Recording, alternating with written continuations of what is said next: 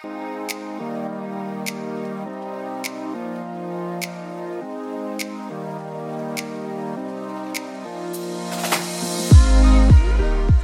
and welcome to Well Wisconsin Radio, a podcast discussing health and well-being topics with experts from all around the state of Wisconsin.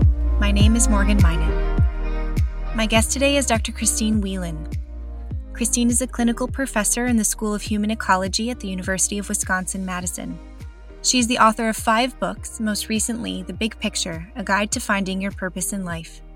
At the University of Wisconsin-Madison, Dr. Whelan teaches classes on happiness and well-being, directs the Many Relationships and Equality Initiative, and works with national media to translate research into evidence-based strategies for daily thriving. So, Christine, thanks so much for joining me today for my first episode of 2022 on Well Wisconsin Radio. I'm so thrilled to have you today. Oh, I'm so glad to be here. Happy New Year. Happy New Year. I think this is a perfect episode to start out with.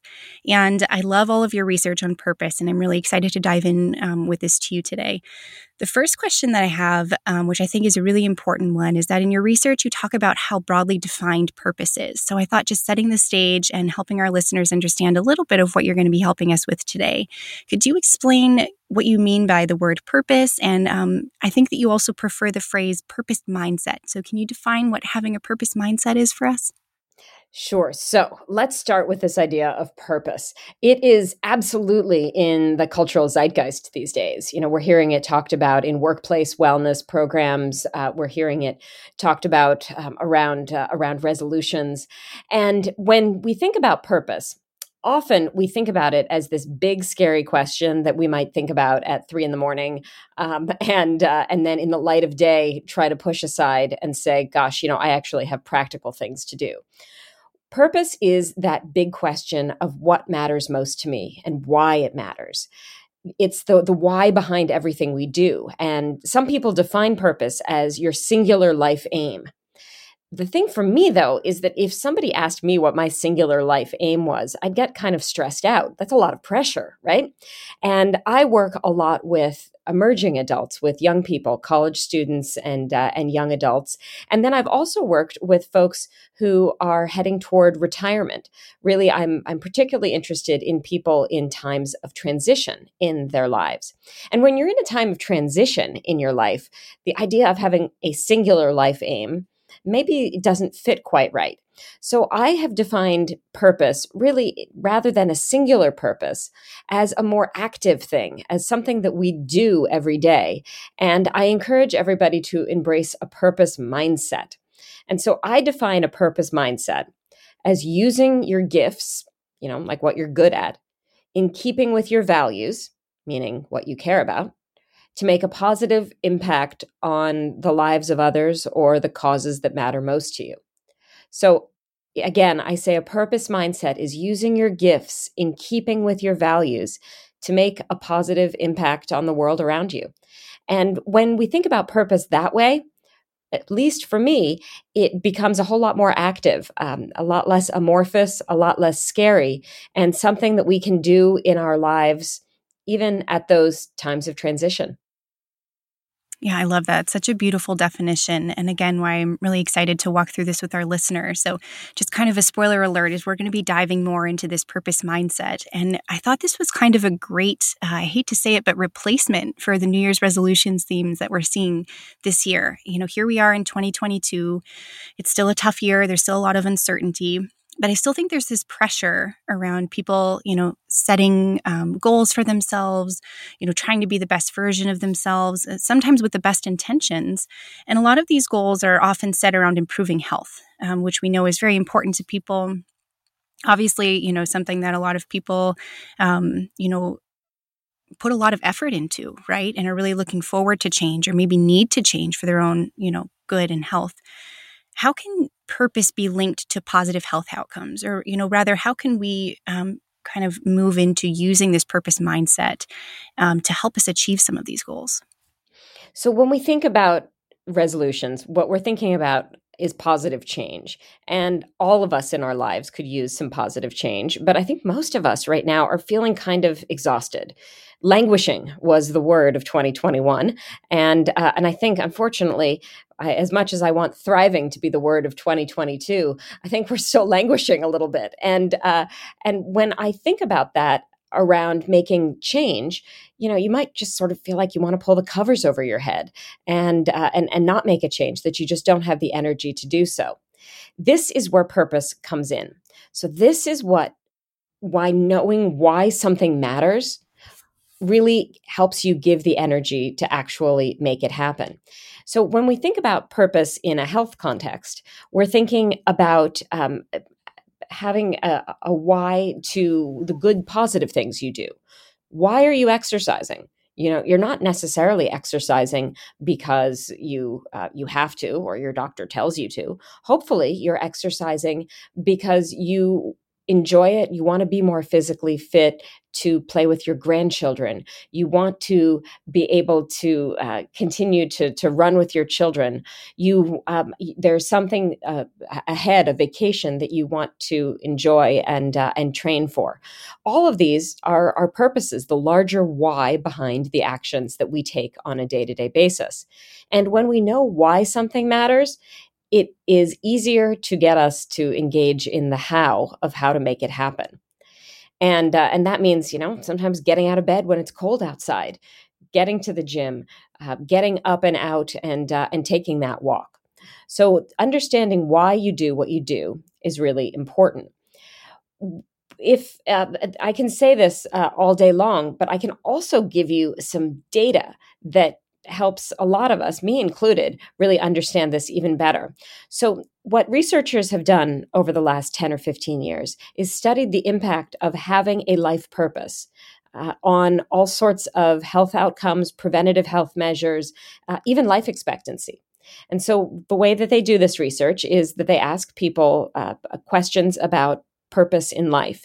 And they're short surveys, and you end up with a score about how purposeful you are. In fact, some of the really seminal research was done here at the University of Wisconsin with Dr. Carol Riff. And she did a purpose in life inventory that's often used for this. When we have a score, then what researchers can do is see whether a high score in terms of purpose in life is correlated with all sorts of other things. So, for example, what we find is that people who have a high score in terms of purpose are more likely to get mammograms. They're less likely to smoke. They're more likely to go to their doctor for regular health checkups. So you're more likely to engage in good preventative health measures if you have a sense of why you are here and why you're living, and you know what your goals are and where you're headed. You can also see that having a higher sense of purpose, amazingly enough, reduces your likelihood of a heart attack and stroke. It increases your life expectancy. You can have better sleep, better relationships, and amazingly enough, you can even earn significantly more money when you know the why behind what you are doing in your life. So purpose is really linked with positive health outcomes, both preventative and in terms of long-term health outcomes. And it's also linked with positive relationships, career success, and all sorts of other good things. So if I told you at the outset that I had a pill that I could give you that would do all of these things, you would be clamoring for it, right? And so what I say with purpose is it's even better. It's not a pill that you have to take. These are opportunities and questions that you can ask yourself to live the happy, healthy life you want to live right now. Wow, that's powerful. And obviously, a large part of your work here is how can we create a purpose roadmap, right? So all of the things that you just said, all of the benefits, we know how important it is. So would you mind walking us through the exercise that you have on how to create a purpose roadmap for yourself? Absolutely. So this to me is really important because so often what we do is we talk about the things that we have to do, woulda, shoulda, coulda. And I'm as guilty of this as anybody, and I study it. So, right, we often talk about, living more purposefully, doing things in keeping with our values. My passion and interest is in terms of translating the academic research into small steps programs that people can use in their everyday lives. And what that means is that when it came to purpose, rather than saying, hey, why don't you just, take 10 minutes and write out your life purpose statement? If I said that to you, I would imagine 10 minutes from now, you'd still be staring at a blank piece of paper. I certainly would. But instead, what I did was I worked with thousands and thousands of people over many years to develop what I kind of call a Mad Libs purpose statement, where I initially began by asking people three core questions and putting it together into a sentence. And then in the last couple of years, based on my own personal experience struggling with all these issues, I added two more questions to really make it happen. So what I have is a 5-question roadmap that I'd like to take everybody through here. And I would really encourage you to, as you're listening, get out a paper and pencil and kind of play along with me, because these are the kind of things that are best actually done in practice, not just in theory. So the first question in this roadmap is potentially the hardest. I sort of front run it with the hardest. And it is the question of, what do I value? Now, your values are at the core of everything you do. They're at the core of all the choices that you make. And yet, oftentimes, we don't think about what our values are, especially our values, as different than the values we think we should have, or the values our parents want us to have, or our boss wants us to have. So thinking about what you actually value is a very important step.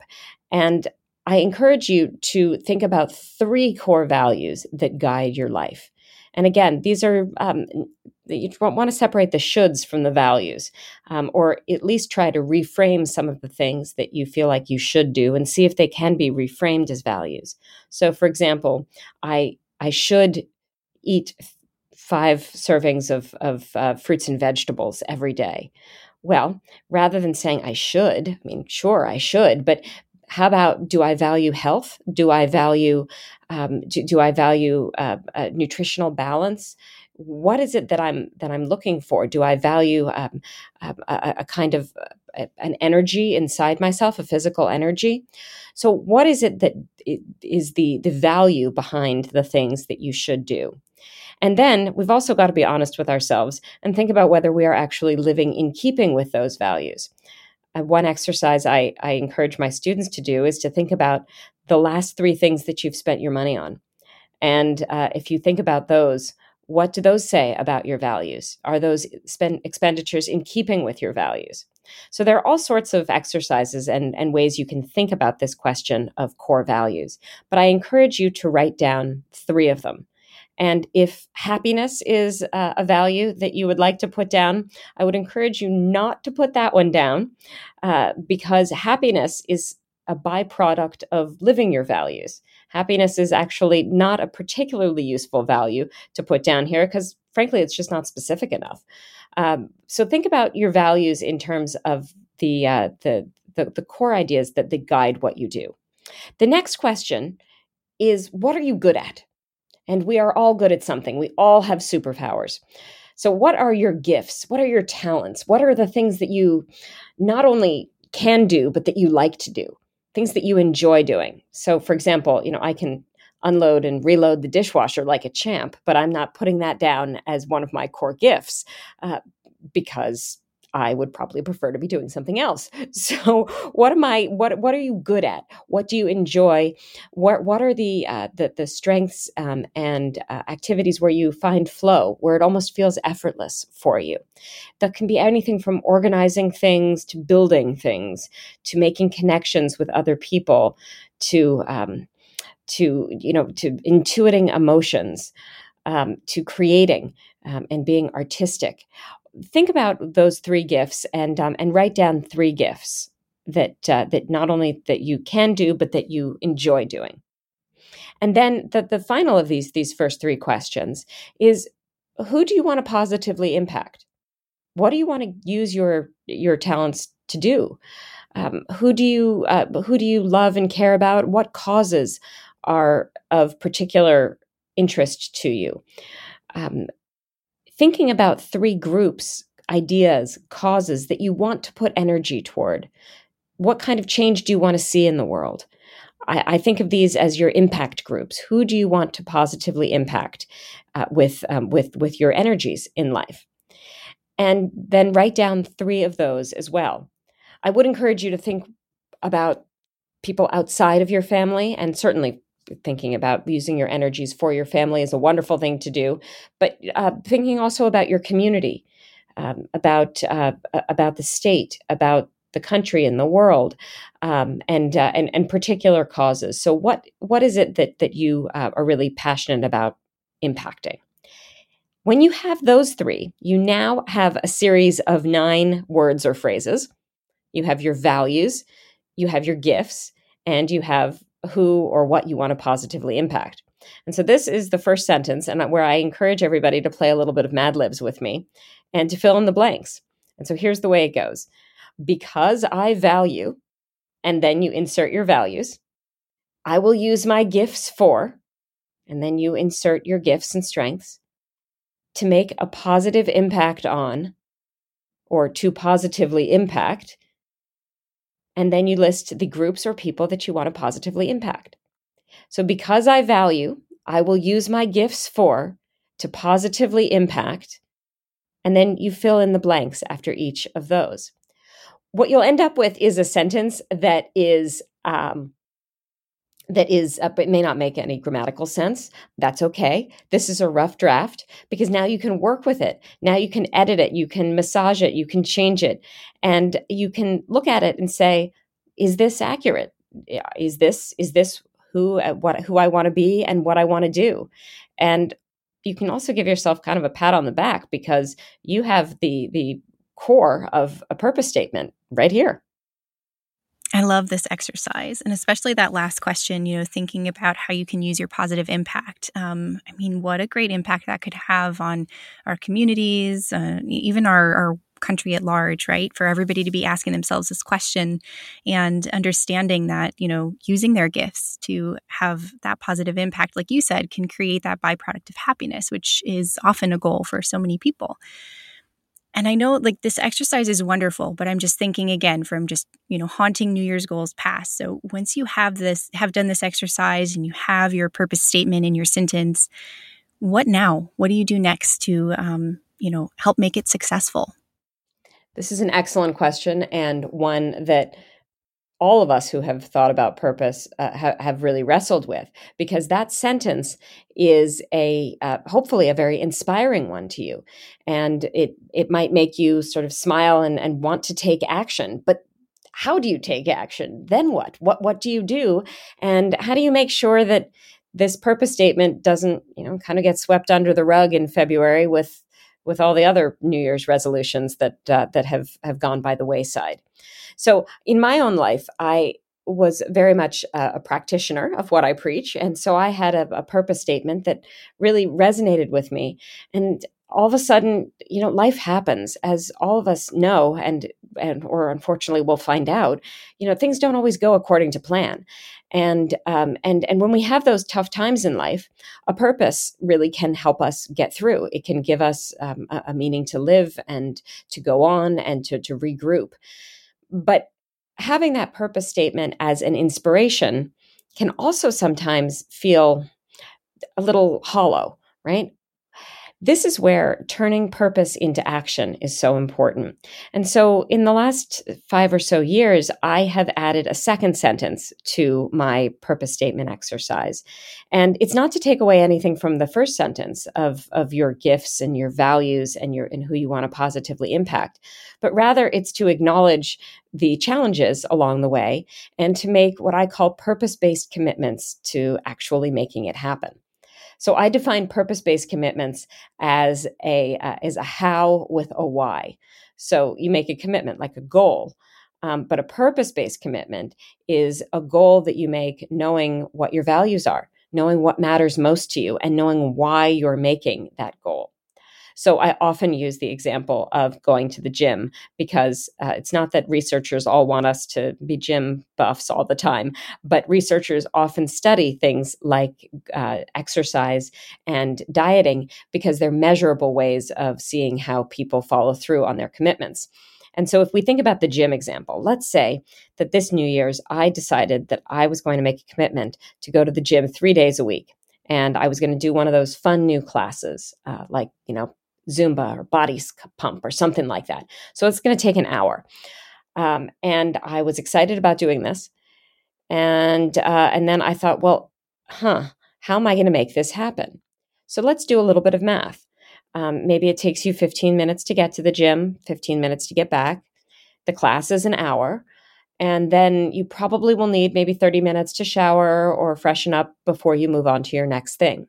So really, you're looking at a 2-hour time commitment 3 times a week, or thinking about this as 6 hours of a time commitment that you're making with this resolution. So the question is, what 6 hours are you going to remove from your existing schedule to actually make this goal happen?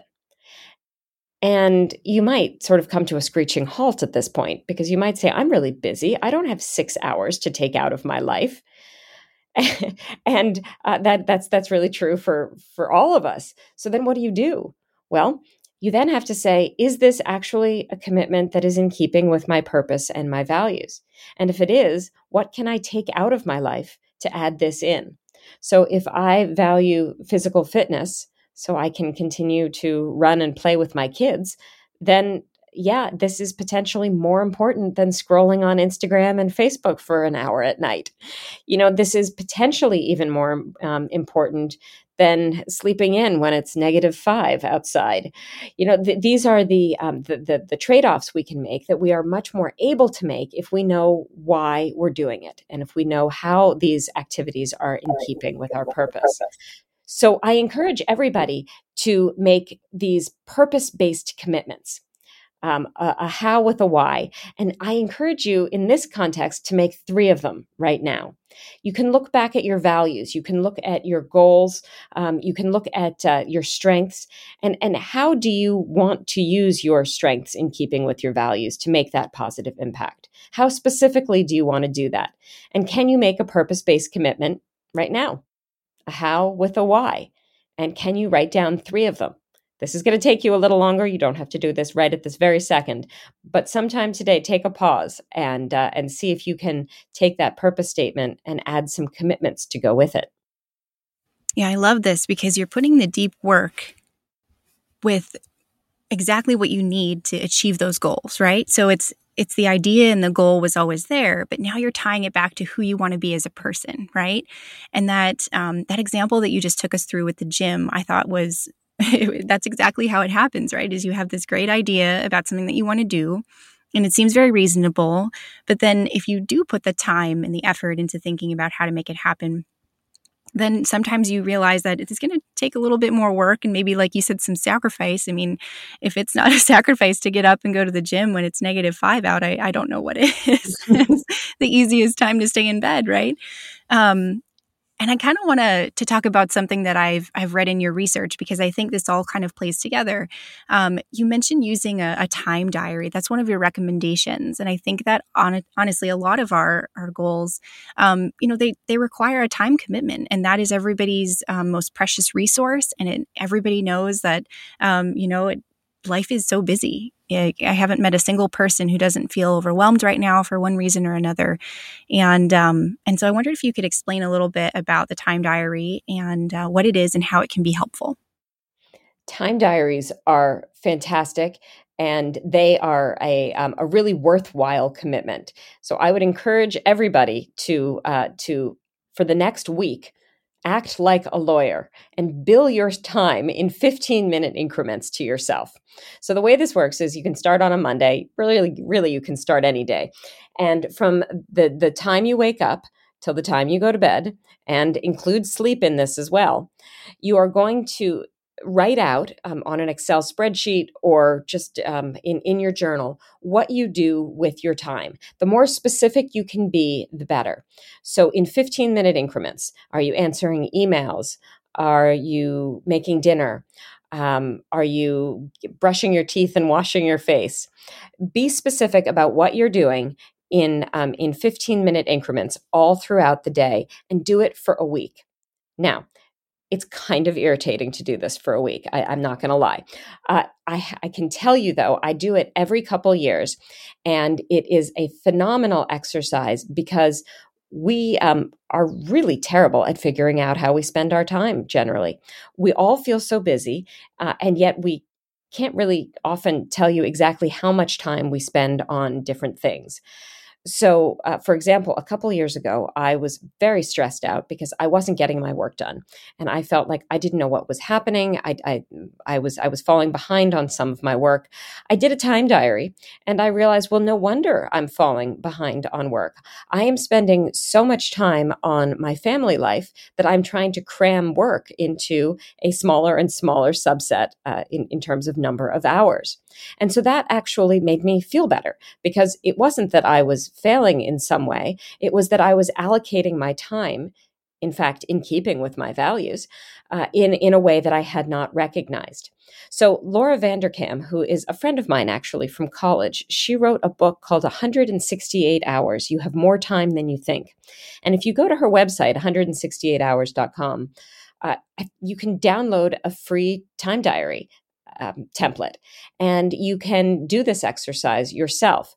When you finish the week of doing your time diary, I'd recommend then looking and kind of, I don't know, color coding or otherwise aggregating into groups, sort of similar ways that you spend your time. So, for example, how many hours are you sleeping? How many hours are you spending answering emails or on personal care or with your kids and your family, and get a sense of the averages for all of those.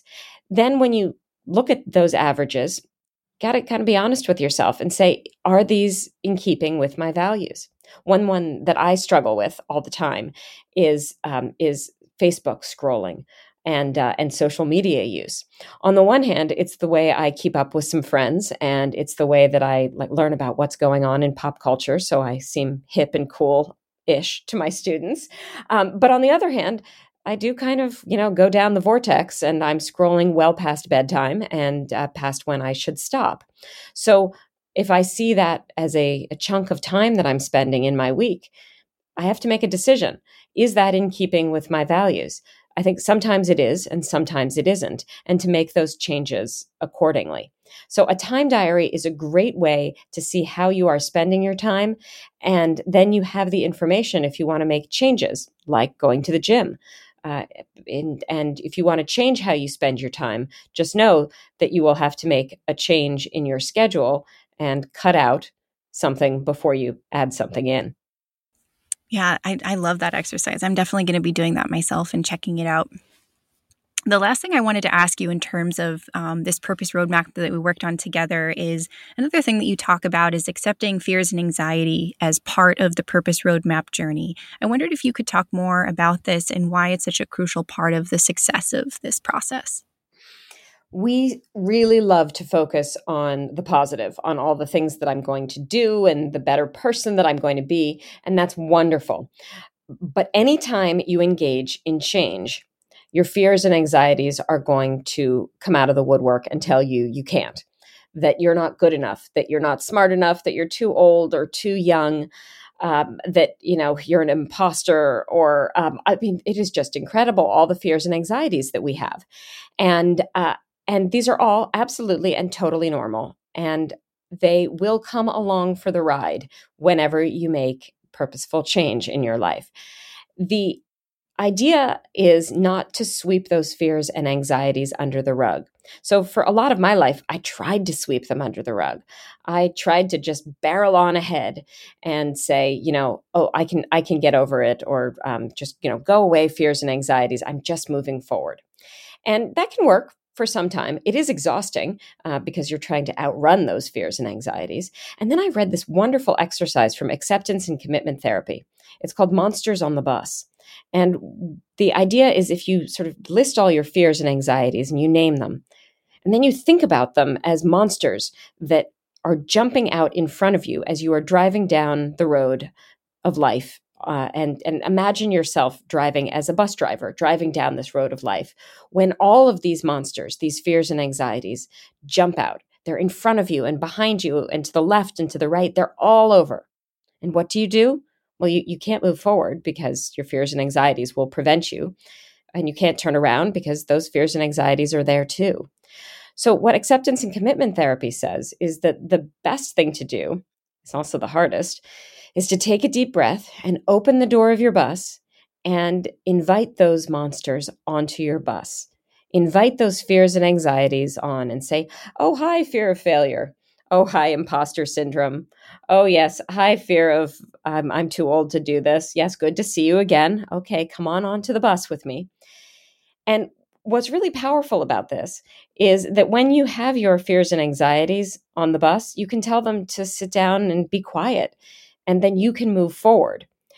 It doesn't mean that they're not going to try to grab the wheel. And anytime that we make change, there will be some times where we slip. There will be some times where we think we're not going to be able to do it. That's absolutely normal. But rather than outrunning fears and anxieties, when you are living a life of purpose, it's sort of about embracing them as potentially, information along the way, or loyal soldiers from our past that are trying to keep us safe, and that we can say, no, it's all right. I can move forward and make this change. So these two together, the purpose-based commitments and the fears and anxieties, form that second sentence of this purpose statement exercise that I do. And so that second sentence will read, again, as a fill-in-the-blanks exercise, I embrace my fears and anxieties about, and then you can put those fears and anxieties in and list them. And still today, I will make purpose-based commitments to, and then list those 3 purpose-based commitments of what you're going to do. I like this 5-part purpose statement because it is both the inspiration of that first part and the practicality and the reality of the second part, knowing that, life happens and this is something that we do. Purpose is something that we do and that we live and that we choose every day. Beautiful. And I hope that everybody listening takes the time to fill in these questions, to do the work, to go through those questions that Christine laid out, to think about your fears and anxieties, and put them all into this pretty package of your purpose roadmap and your purpose statement, and hopefully a vision for 2022 that's a positive and uplifting one. Christine, I know you created an actual fill-in-the-blank template for this purpose statement that we talked about today. Could you explain to our listeners where they could find that and how they could get one of their own? Yes, you can go to my website at ChristineWhelan.com, ChristineWhelan.com. And I have free purpose statement exercises and a little video that'll talk you through it. It's all free up online. You can just download the PDF and download as many of them as you want. I encourage people to think about it maybe even as a daily purpose statement or a family purpose statement. So you can kind of choose your own adventure and adapt it to work for you. And I hope that it is of use to as many people as possible in 2022. Me as well. I hope people share it with their family and friends. As we wrap up, Christine, I just wanted to thank you again for joining me and see if you have any other words of wisdom for our listeners as we wrap up. I hope that everybody has a happy and healthy new year, full of purpose and meaning, and really know that when you live with a purpose mindset and you are embracing your values and using your strengths to make a positive impact on the life of others, that is really the secret to happiness. I couldn't agree more. Well, thanks again for being here today. Thank you. Thanks so much for listening today. We hope you enjoyed the show. For those of you listening in as part of the Well Wisconsin program, the code for this episode is PURPOSE. For a transcript, to take our survey, or to find previous episodes, go to webmdhealthservices.com/wellwisconsinradio. You can also subscribe on the podcast platform of your choice so you never miss an episode. Until next time, take care.